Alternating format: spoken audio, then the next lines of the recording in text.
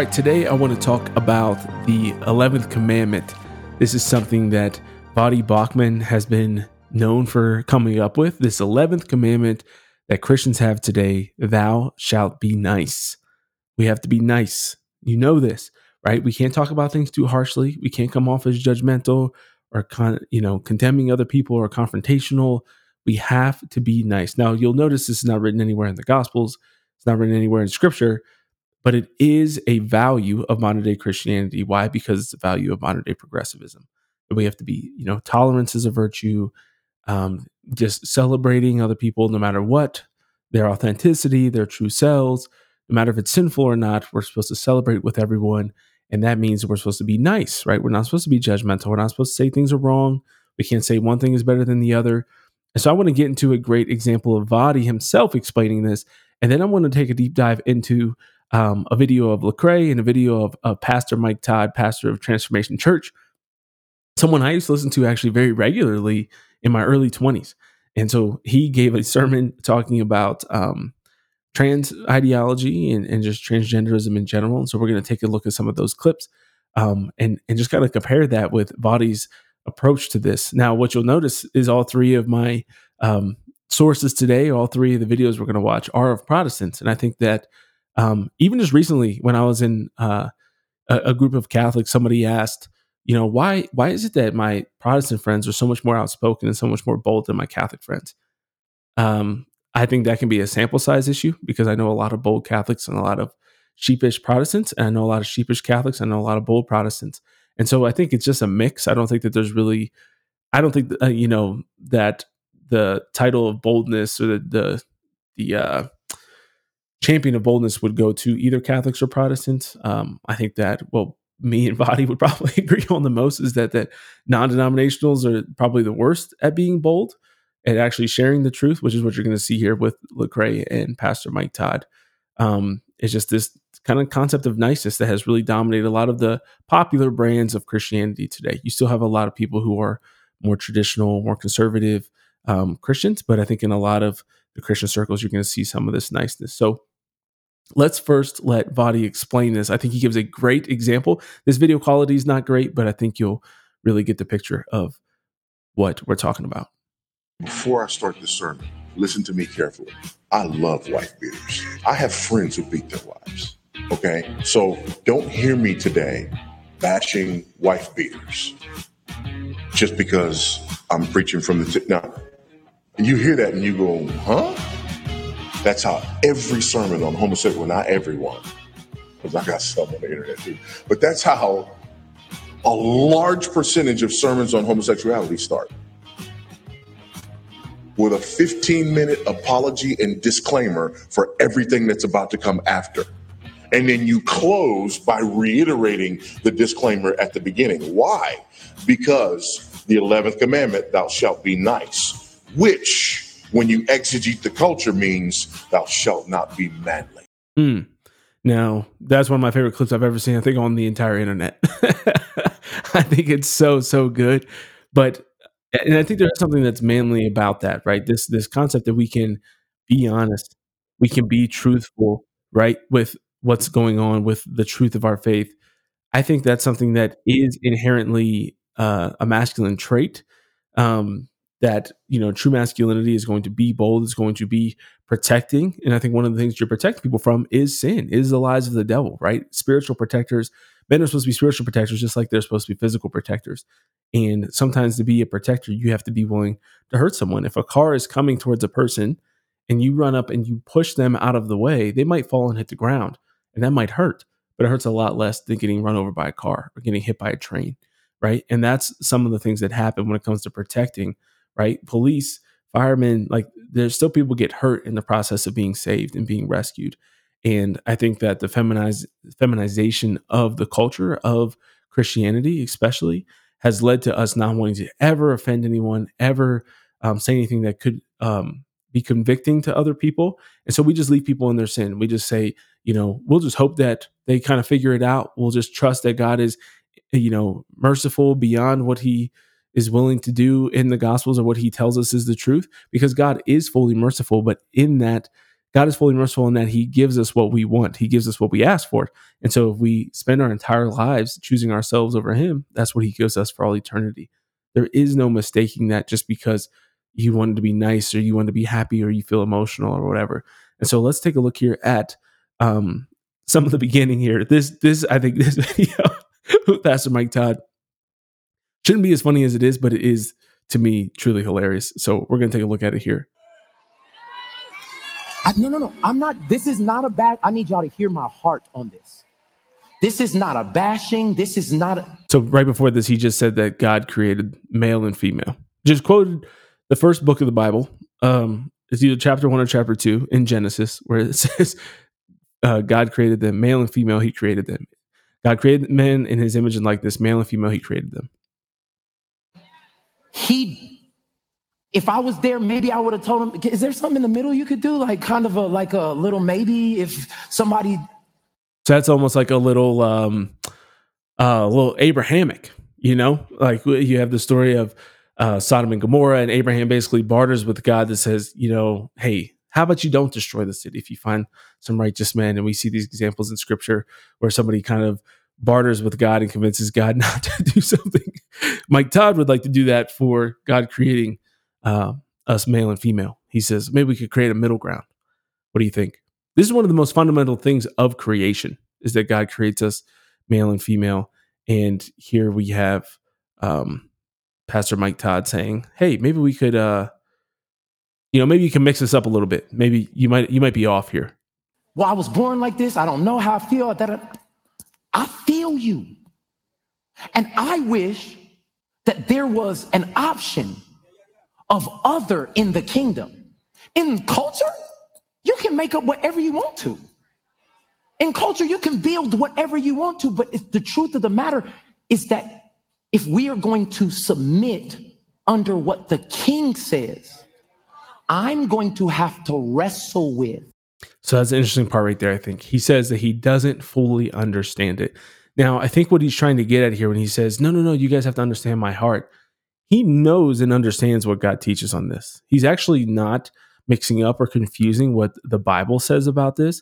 And obviously, as a Protestant, he's only relying on Scripture. So he has to rely strictly on what Scripture tells us because he doesn't have any tradition or church teaching or anything like that he relies on. So he has to just rely on Scripture, which he does. And he recognizes that Scripture says that I can't marry a gay couple. Scripture says that we were created male and female. But he's going through this entire thing. And this is what I think Vadi is talking about in the thou shalt be nice. And I love that, he begins that sermon or that video we watched of Vadi Bachman there, of where he says, I love wife beaters. I love people who are domestic violence. I love people who sexually assault. You can think of any sin that we condemn, right? To start with, I don't understand why God said this is wrong. But, and I love the people who do it.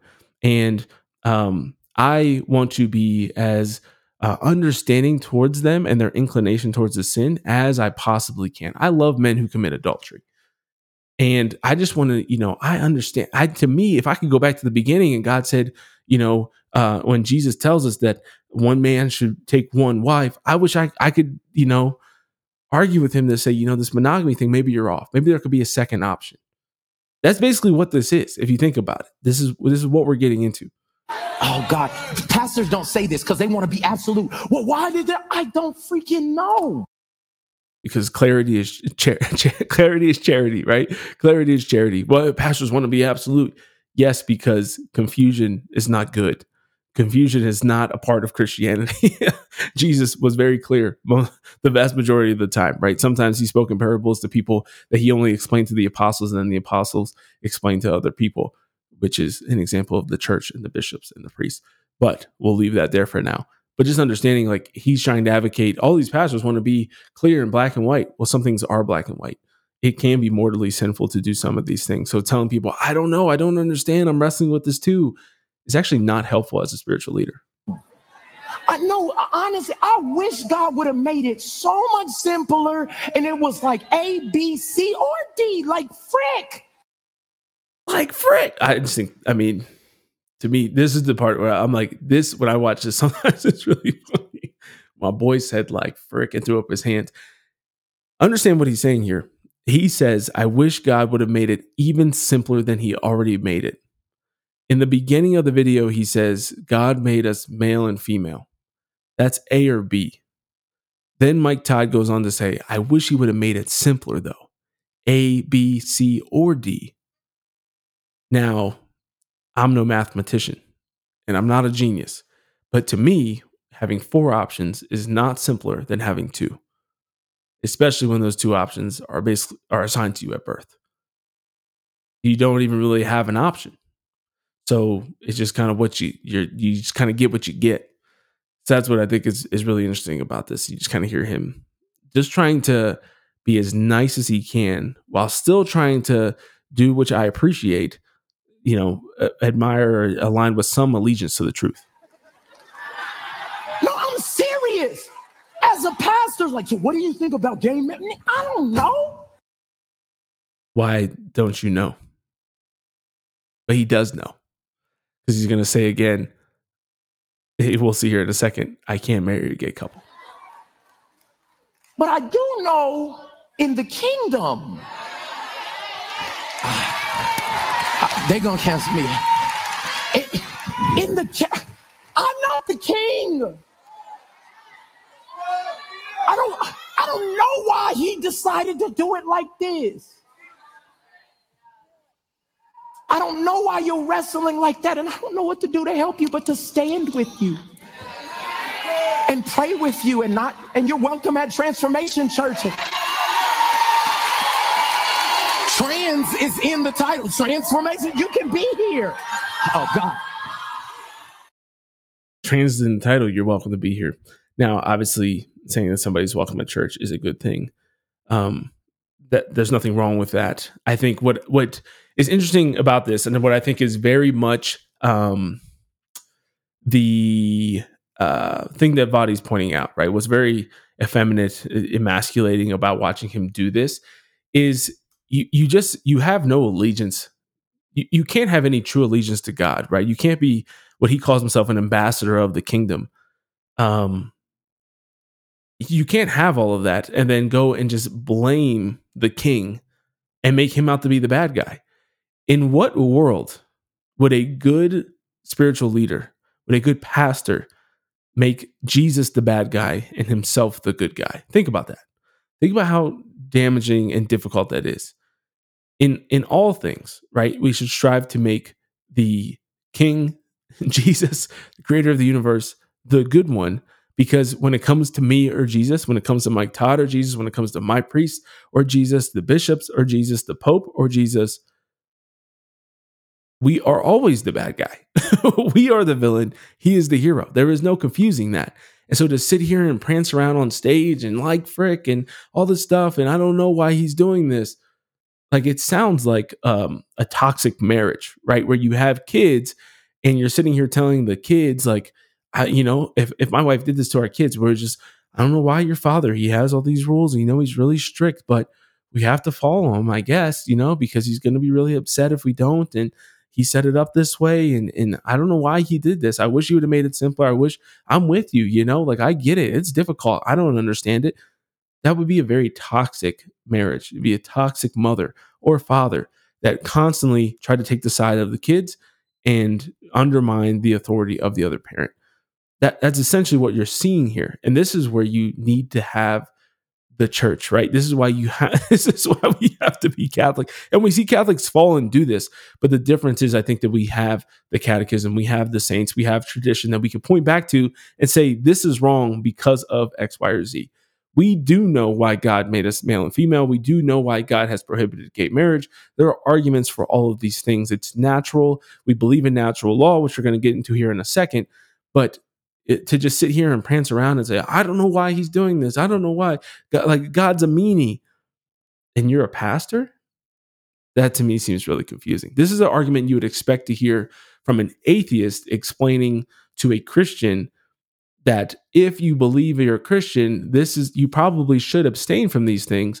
But I don't know. I don't understand it. I don't know why, because they don't know God. They don't even believe God exists. So they're just saying, like, based on your teachings, you probably should abstain from this because it seems like you're really wrestling with this. So as your atheist friend, I'm going to encourage you to not do this. because I know that this is something you believe in and this is your faith. But I don't know why God would make it that way. That's how it sounds, right?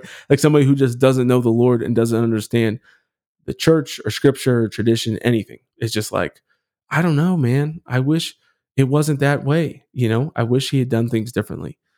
It's like, okay, that is a way to do it. Now let's get into another example of this. I think a different approach. This was kind of, so what I think Mike Todd did there was kind of the self-aggrandizing, the self-promoting version of this. And then the other way that people go about this is a recent video of Lecrae addressing Lil Nas X. Apparently made some comment about going into his Christian era while he was running around in a denim skirt and doing all these things. And a lot of people, I think understandably, pointed out that, hey, you're just kind of using this Christianity thing for clout. You're not actually being serious about being a Christian, which is a problem. And it's something that happens in today's world. I mean, there's that video of Candace Owens on the Whatever podcast, and she gets in this argument with this girl who's like a OnlyFans or a sex worker or something like that. And she's like, why are you wearing a cross on your neck? And she's like, I think it's fashionable or whatever. And she's like, you're basically making a mockery of my religion by just using it as a piece of jewelry, right? Using the cross as a piece of jewelry. And so people get offended by that, and understandably so, right? That's not something that is nice to see. No, it's not pleasant. So we see this a lot. And look, Craig's going to take this other example of condemning the church. He takes this other route where he says, Christians are always mean to people in the LGBTQ community. The church is always bad. We're always mean to them. And then he's going to give a lot of really bad arguments as to why we should, quote unquote, be nicer. I wonder if he has any frustrations or presuppositions or ideas about how Christians act toward him because potentially maybe he wasn't treated well historically. And that's not a secret. The Christian community does not treat the gay community well, has not historically. So whenever you hear stuff like that, you always just have to ask the question, what does it mean to treat them well? And he's going to get into some examples of what he thinks treating people unwell is, treating people them poorly. And there's ways that people actually do this that is actually sinful and is hateful. But then some of it is just actually good. This is like the Christians who always criticize the pro-life movement and will say, well, there's people outside standing there shouting to women who are going into Planned Parenthood that you're going to hell, you're the worst person alive. And we would say, I think most Catholics, most priests, the Pope, of course, most bishops would say, yeah, we shouldn't do that as Christians. It's not a healthy form of evangelization. Even though it may be true that if you go in and happily receive an abortion, or I wouldn't even say may be true. If you go in and excitedly receive an abortion, or even, cautiously, or you think that it's wrong, we just saw this video come out, or this story's coming out about Anthony Edwards, the famous NBA basketball player who basically convinced his girlfriend or a side chick, I don't know, because he's having 2 babies. He basically had 2 women pregnant at once, and he convinced the one, he said, I want you to go get an abortion. And she didn't want to, right? So both of them being culpable in that, him being callous and cold-hearted and convincing her to do it, but her also recognizing that this is wrong, recognizing that this is a life. In the conversation she's had, she posted these text messages, this exchange between the two of them. She's recognizing that this is wrong. We could say that if somebody does that and then they died in the process or with no remorse without repenting, like that's not a good look for your soul, right? That is most likely going to lead you to not into heaven, right? You're probably going to go to hell because of that. That is a serious, serious serious sin. And so to recognize that these people are not expressing that message in the best way that for it to be received well, but it doesn't even mean that they're lying, right? People that are outside some of these abortion clinics talking to some of these women, in some cases, they are telling the truth. They're spot on, right? But we still would recognize that praying outside, offering resources, being kind and gentle is a more effective and better form of evangelization and a better representation of Christ's love, even though sometimes sharing the truth in a bold way can also be helpful. But he's going to talk about basically anytime we share the truth, anytime you say, yes, if you practice a life of homosexuality for your entire life with no repentance, that is not good for your soul, that you're probably not going to go to heaven, because that is directly what St. Paul says in the scriptures. Then people say, oh, that's treating the gay community poorly. Right. That's just not anything to hide. And that's because there are varying degrees of perspectives and objectives as it pertains to Christians engaging culture. Because here's a caveat, because I didn't even know I was going to go here, but here's a caveat before we. I think it's interesting here. Like, this is similar to Pastor Todd. Watch just the discomfort of handling this. And this is something that I think culture has gotten us really to a point of. But you'll watch Vadi Bachman, Bacham, I always say his name wrong, Vadi Bacham, addressing this topic, addressing topics like these. And he's just very nonchalant. He's very calm. And he talks about them in a way that is very similar to how he would discuss another sin. And that was kind of his point of the video, right? Of saying, I love wife beaters. We know we've already addressed that we don't treat other sins the same way. And this is something that Lecrae is going to get into here, and we'll listen to him talk about this a little bit. But I just always find it so interesting, and I've said this before. I actually wrote a blog about this one time, that when it comes to the LGBTQ community, they a lot of times want to be simultaneously treated different and the same as other people in the church, right? And so they'll always say, one of the biggest criticisms you get, and I actually saw somebody even talking about Lecrae's video here, which I think is very friendly towards the LGBT community, saying that somebody quoted it on Twitter and was like, why do Christians always obsess over this? Of all the sins, they're always talking about homosexuality. They're always so honed in on it.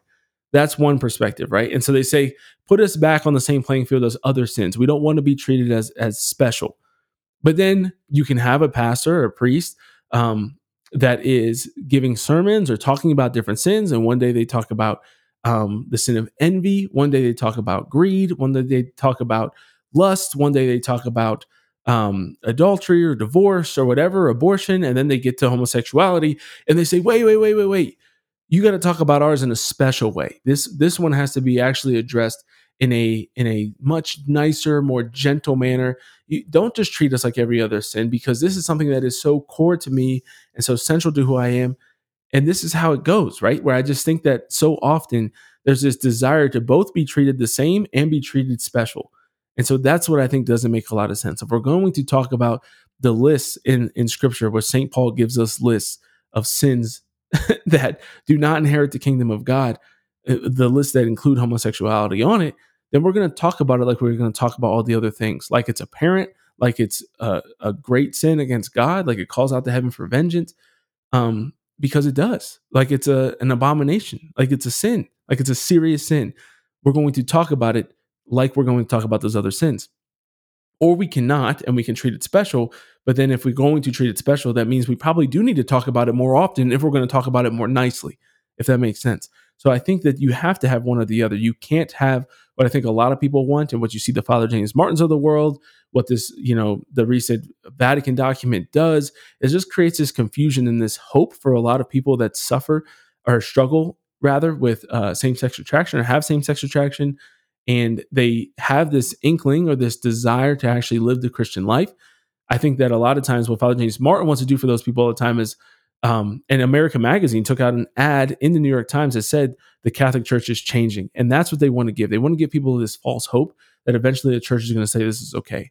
The church is going to say, you know what, sodomy, just have at it. Doesn't matter. We've been wrong about this all along. And that will never happen. That is something that is never going to happen. And it's important for people to know that that's never going to happen, because having a false hope that you're going to be able to live this sinful lifestyle and be vindicated at the end of your life at the final judgment, or sometime during your lifetime that the Catholic Church is going to come and be like, yo, we were wrong. This is great. Let's start doing gay weddings. It's not going to happen. And giving people a false hope for that is not a good thing. It is not a loving thing to do. We get into Lil Nas X specifically. I'm a firm believer that, same-sex attraction is not a choice for everybody. And if you are born with a propensity or an attraction toward the same sex, that in and of itself is not condemnable. Like, that's not something you condemn someone for. And we would agree with that. That's explicitly written in Catholic teaching. It's in the Catechism. We have always said that having same-sex attraction in and of itself is not condemnable. I think that's what's consistently happened in the church is people have said, hey, I'm attracted to the same sex. Oh, you're going to hell. Now, are there places in Christianity where this happens? Sure. What I get frustrated with this is I think that this is very similar to a lot of his takes on race, where they take something that existed 60 years ago, 100 years ago, that was very commonplace, that almost never happens anymore, and they try to make the exception the rule. They try to say this is the most common way that Christians are responding when people say, I have same-sex attraction. That's not remotely true. That's not remotely true. You don't find things. I mean, Twitter is a dark place. You very, very rarely see people, even on Twitter, saying that. But I have never in my life, I legitimately think this is true, never in my lifetime, definitely not in the last 15, 20 years, seen a prominent Catholic speaker, priest, or bishop that said somebody that has same-sex attraction is going to hell because of that. That has not happened in Catholic circles. Are there some very, very fringe Protestants that say that? Maybe. But if you think about where the vast majority of Christians and people are experiencing Christianity, Catholic Church is half of that. Protestantism is the other half. The majority of Protestant churches are non-denominational, these big kind of mega churches that have the biggest attendance. They do not do that. Even mainstream Protestant denominations like Methodists, some rogue Lutherans, and others have gay pastors and priests and female priests and lesbian the quote unquote priests and things like that. So where are they hearing this from? It's got to be some very, very fringe minority that doesn't really exist. But we're going to sit here and pretend like this was Lil Nas X's experience, and therefore this vindicates him and frees him up to be hateful towards Christians, to mock Christianity, because this fringe case that probably never happened in his life, maybe did, but at least hasn't happened in 20 years, we're going to make it seem like that was happening every day. And so therefore he's justified in hating Christianity. That's not okay. On top of that, people outside the church have said, hey, not only am I same-sex attracted, I'm acting on it. And the Christian community is pointing fingers again. So again, here, this goes back to my kind of standing outside Planned Parenthood example, right? Pointing fingers and say you're going to hell at gay pride parades and things like that. Screaming that they're going to hell, that God hates, whatever derogatory term you want to use for people in the LGBT community, or that those people use, not that you want to use, but you know what I'm talking about. These very hateful Christians that will really kind of condemn in a harsh way.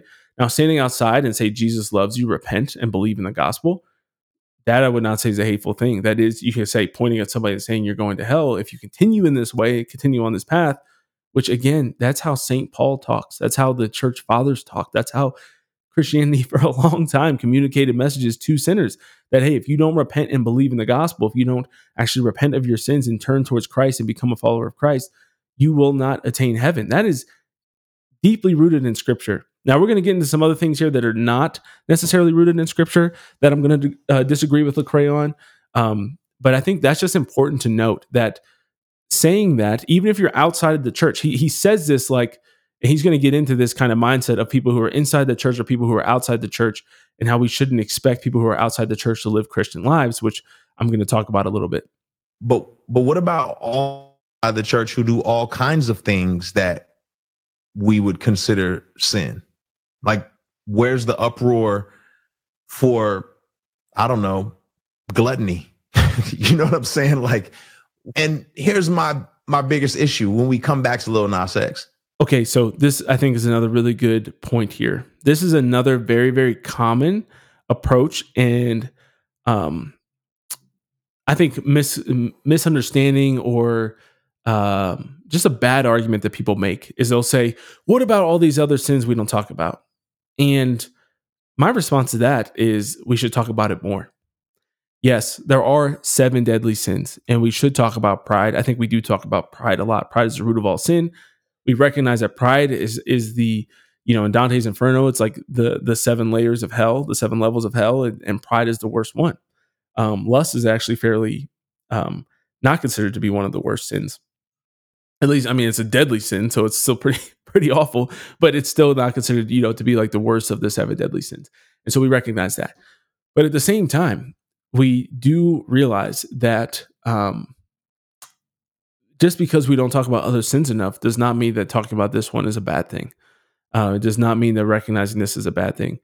We're just now starting to see like the anti-fat shaming, things like that, like normalizing being obese, but normalizing being a glutton, essentially, right? Overeating and not taking care of your body, which God has given us that is not our own, but is given to us from God.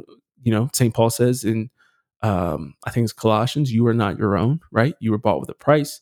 Your body is not your own. We recognize this in a lot of the theology of the body. You can't basically be a believer in the theology of the body and chastity and understanding that God gives us our bodies and we ought to honor God through our bodies, and believe that we should just be gluttonous, obese, non-exercising, non-health conscious at all individuals. But we're just now starting to see obesity celebrated, where that's kind of like normalized and celebrated. This has been happening with in the LGBT community, at least with the L and the G's, for 15 years, 20 years now. We're very deep into this, where this is actively celebrated. You have pockets of people maybe that celebrate adultery. You have pockets of people that celebrate fornication and things like that. A lot of young people, maybe outside the church, whatever. But you don't necessarily see that creeping into the church at the same rate that you see it in the LGBT community, right? You see churches that put up pride flags, which is a celebration of homosexuality. It is saying not just that you're welcome here, but saying that we support you taking pride in this sin. There's really not another sin that applies to. There's not, and I can't think of anything else, right? There's no divorce flag where you say, hey, we celebrate you taking pride in your divorce. Now, maybe they soften their teaching and they water down the teaching on divorce, and we should talk about that a lot more as well.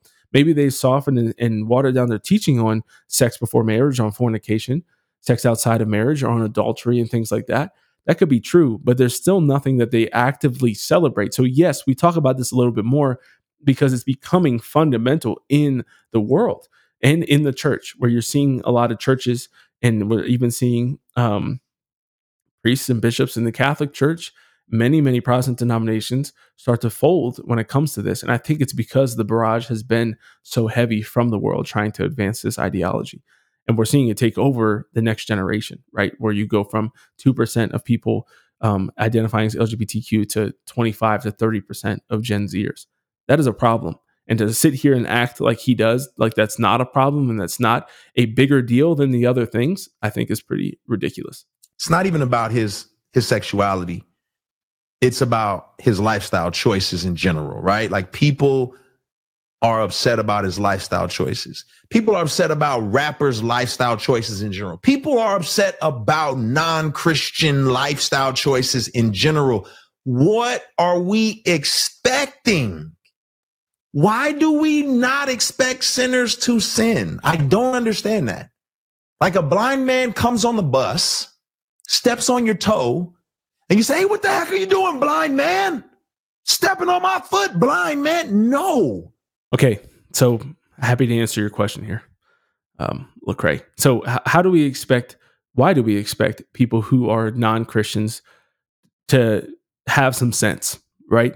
One, I think this is kind of the soft bigotry of low expectations that you hear about sometimes when you talk about race. This is a term that has been made famous when it comes to race relations, because you have this same mindset sometimes, the same kind of pride and arrogance gets brought into dealings between whites and blacks, right? A lot of liberal progressive whites that'll say some really, really racist stuff, and they'll be like, yo, you can't expect black people to be able to figure this out on their own. I think a great example of this was the stuff Joe Biden said about blacks when they were trying to, in Georgia, they were passing the voter ID law, right? MLB pulled out of the All-Star game out of Atlanta because of this, because Georgia passed this law that you have to have voter IDs. And you literally had white politicians that were saying, like, black people can't access the internet. They don't know how to work computers. They can't figure out how to get to the DMVs.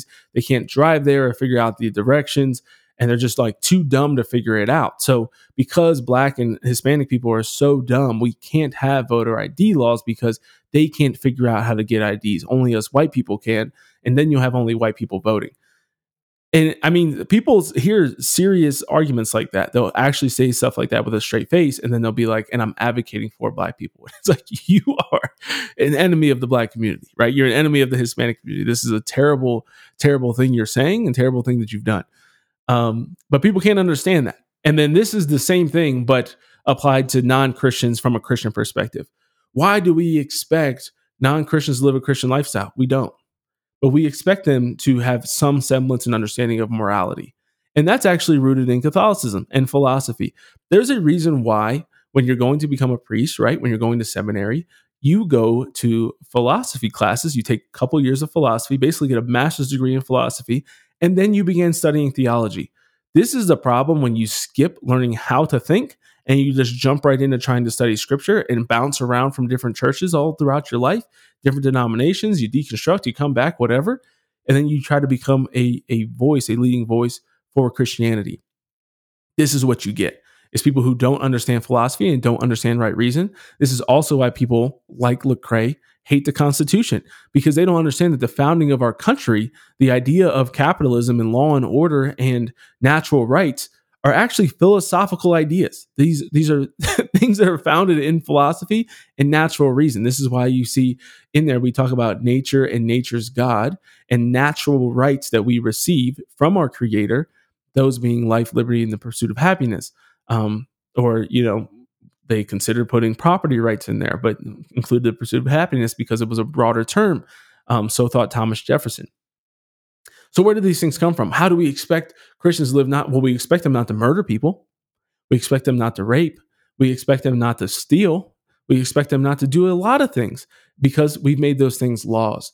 Now, the idea here that I guess you would hear back from somebody like Lecrae is, well, we've made those things laws because those are the laws of our country. We made those laws of our country because that's morality, right? Because we recognize that those things are immoral, and we recognize they're immoral because one, for us, they're considered sins, but we also can learn that from reason. So here I'm going to share a document here from the Catechism. So looking at the Catechism, this is paragraph 1954. Section 1 here says the natural moral law. And this is actually a dogma of the Catholic Church. We were recently in RCIA learning about dogmas. To remind you, there's kind of like dogmas. Underneath that is doctrines. And then underneath that, you have kind of practices in the church. Dogmas are things we absolutely have to believe. Doctrines are kind of that next level down that we really do have to strive to believe it and really hold it as true and consent to the faith of it. And then practices are the kind of things that we can actually start to kind of disagree with, but we should generally still try to submit our will and our mind to those things. Hopefully I spoke all that clearly and articulately. Please look that up if you have any questions about it. But dogmas you have to accept. One of the dogmas in the Catholic Church is that we can figure out that God exists and some basic morality just through reason, just through the gift of reason. Going back to what we talked about already today, the first book of the Bible, the book of Genesis, says that God created man in his image and likeness. One of the things that we are the only, one of the things that means is that we are the only creatures with a rational soul. So there's different type of souls for different type of creatures, right? You could say that, I think this is somewhat Socratic, Aristotelian, but the church kind of agrees with some of this philosophy that you can say that there's different types of souls for different types of living organisms. We have a rational soul, which means we can choose. We can think of things like abstract things like justice and mercy. We can conceptualize those things. A dog, even an ape, cannot conceptualize justice and mercy, right? They cannot actually think and choose and weigh their options and make a thoughtful decision. They can't think about the future. They may have some memories of the past, but they can't think about what they're going to do now and how that's going to set them up 5, 10, 15 years from now. There's a lot of things that we can do that they can't, right? And reason is one of them. So you can see here, paragraph 1954, the Catechism says, man participates in the wisdom and goodness of the Creator who gives him mastery over his acts and the ability to govern himself with a view of the true and the good.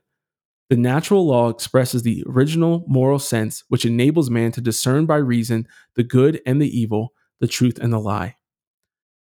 And so you can see here this paragraph that quotes, it says number 5, this is from Pope Leo XIII, says that the natural law is written and engraved in the soul of each and every man because it is human reason ordaining him to do good and forbidding him to sin. But this command of human reason would not have the force of law if it were not the voice and interpreter of a higher reason to which our spirit and our freedom must be submitted. Now we can see here some of the differences, and this kind of takes into account different cultures. Paragraph 1957 says, application of the natural law varies greatly. It can demand reflection that takes account of various conditions of life according to places, times, and circumstances. Nevertheless, in the diversity of cultures, the natural law remains as a rule that binds men among themselves and imposes on them, beyond the inevitable differences, common principles. This is, again, how do we know that we should not steal? We should not kill people. We should not do some of these things. We recognize that this is where this comes from, right? St. Thomas Aquinas here at the top of the page says, the natural law is nothing other than the light of understanding placed in us by God. Through it, we know what we must do and what we must avoid. God has given this light or law at the creation. So this is from the beginning of time and extends to all men in all places and all circumstances. And so realizing this, we can start to understand that this is why we have some expectation, right? One of the biggest things that makes sodomy such a grave sin is just because of the fact that it is unnatural, right? We recognize this is clearly not what these what we're supposed to do, right? What these body parts are made for. So just recognizing that we do believe, and we believe for a very, very long period of time, that these things were wrong, right? We believe for a very, very long period of time, all of humans assumed that we understood, without really clarifying anything, that we only had men and women. For a long period of time, we recognize that a man should, because of that, a man should not be married to a man. It is not the same thing. These are different things. We actually were able to assume this stuff because we actually operated with reason. We operated under the understanding that some things were just universally true and not subject to our feelings or our emotions. Okay, now here is another part where Lecrae is going to talk about, he kind of goes on this diatribe, just this kind of monologue about explaining how he committed some really egregious sins. He talks about giving a woman an STD and laughing about it, about fornicating, laughing about getting drunk and blacking out and laughing about it. But there's a really interesting part I want to get to here, because he's basically still kind of going on about how you can do all these things, and when you're not a Christian, you kind of laugh at them and you don't know that they're wrong. And so let's take a listen to some of this here. Walked through my neighborhood at 18 years old, opened up, let me not say what I did, committed some crimes. I don't know the statute of limitations on this. The point is, I did not see anything wrong with what I was doing. Yeah, maybe in my conscience, I was like, yeah, this isn't right. But now that's one big but right there. I think it's exactly what we're talking about here, right? And I knew this as I was listening to this, because it goes on for about a minute before I started picking up the clip here, where he's just not talking about all these other things. And I remember myself doing this, right? Especially, I think, luckily, part of it was the graces of baptism, but I do recognize that natural law, natural reason existed for all of eternity, right? Not for all of eternity, for all of creation. And we see this in the philosophers that come before Christianity, right? In places that did not have religion.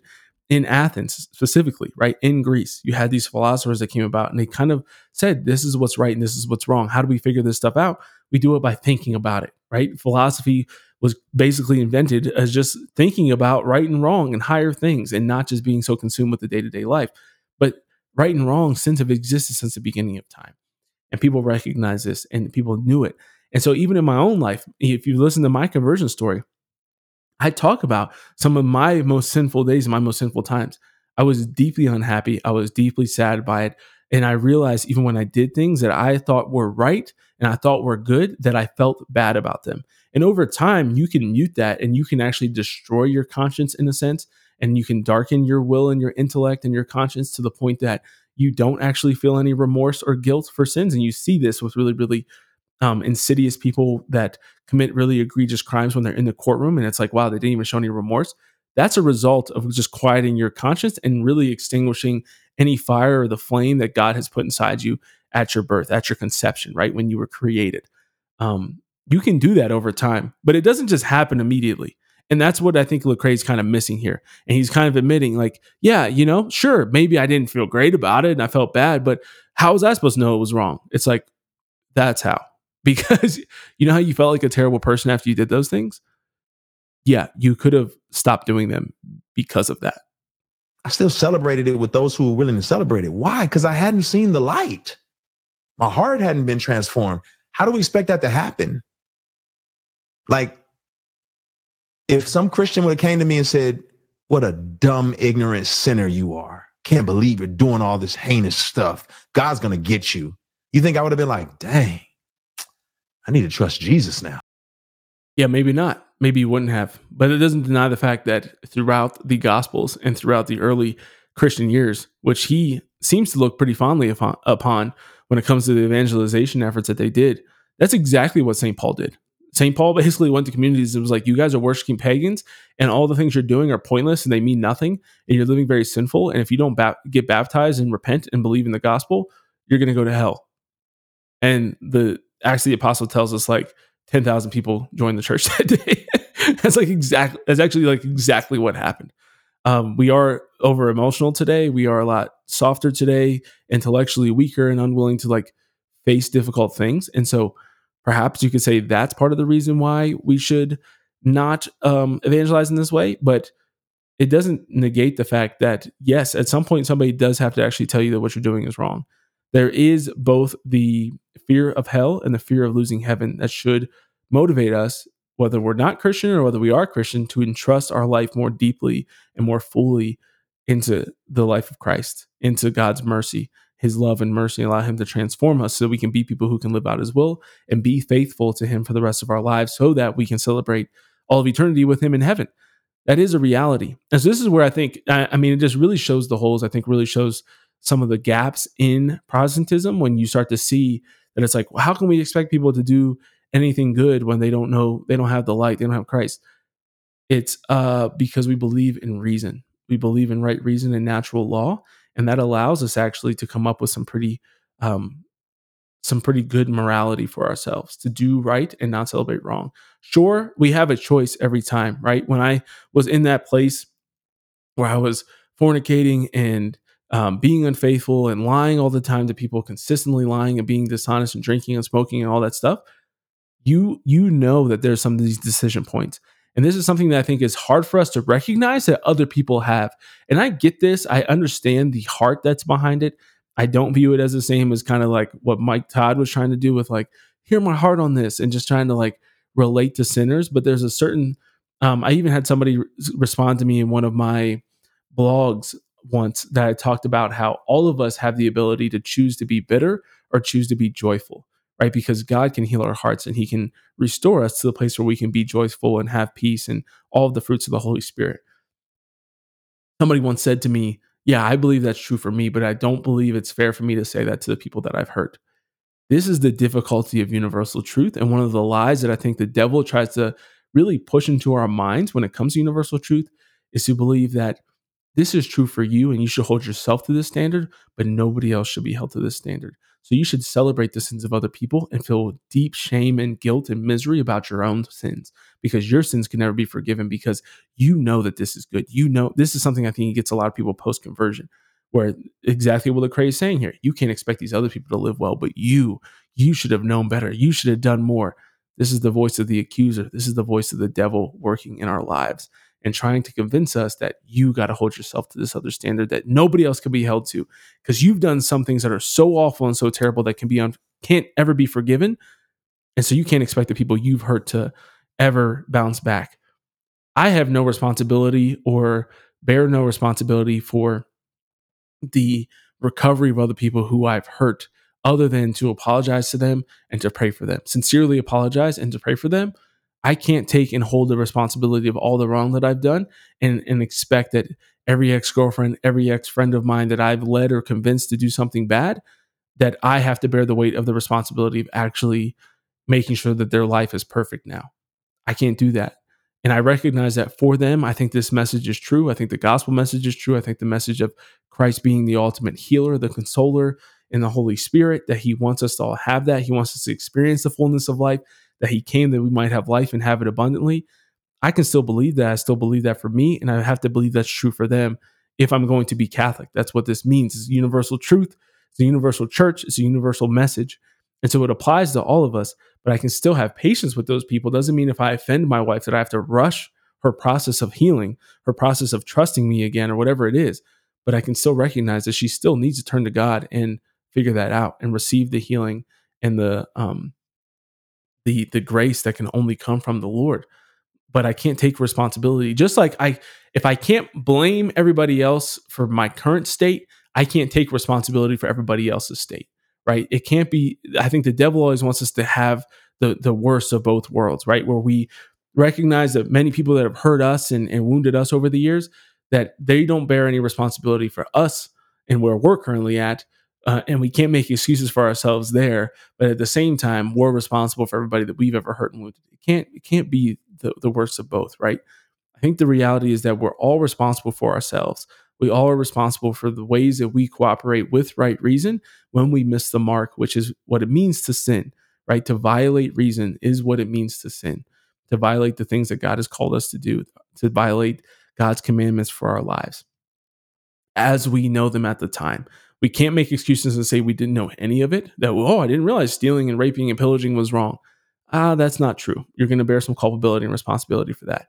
But you can give yourself some grace for things that you didn't realize were fully true or nobody had told you about. There's certain aspects, right? Like something, I think a good example of that would be like birth control. If somebody was a Protestant and they were in a church that, celebrated and put everybody on birth control and thought that birth control was a great thing, and then they become Catholic and realize that it's seriously sinful, they're not responsible necessarily for that. I don't think that right reason necessarily tells you, if your doctor at the age of 14 or 15 tells you to get on birth control, I don't think God's going to hold you fully culpable for doing that, right? For trusting the experts and your parents and your doctor in your life. That seems like a reasonable thing to do, but that's different. That's markedly different than somebody engaging in sins that I think are very apparent and are discoverable through natural reason and natural law.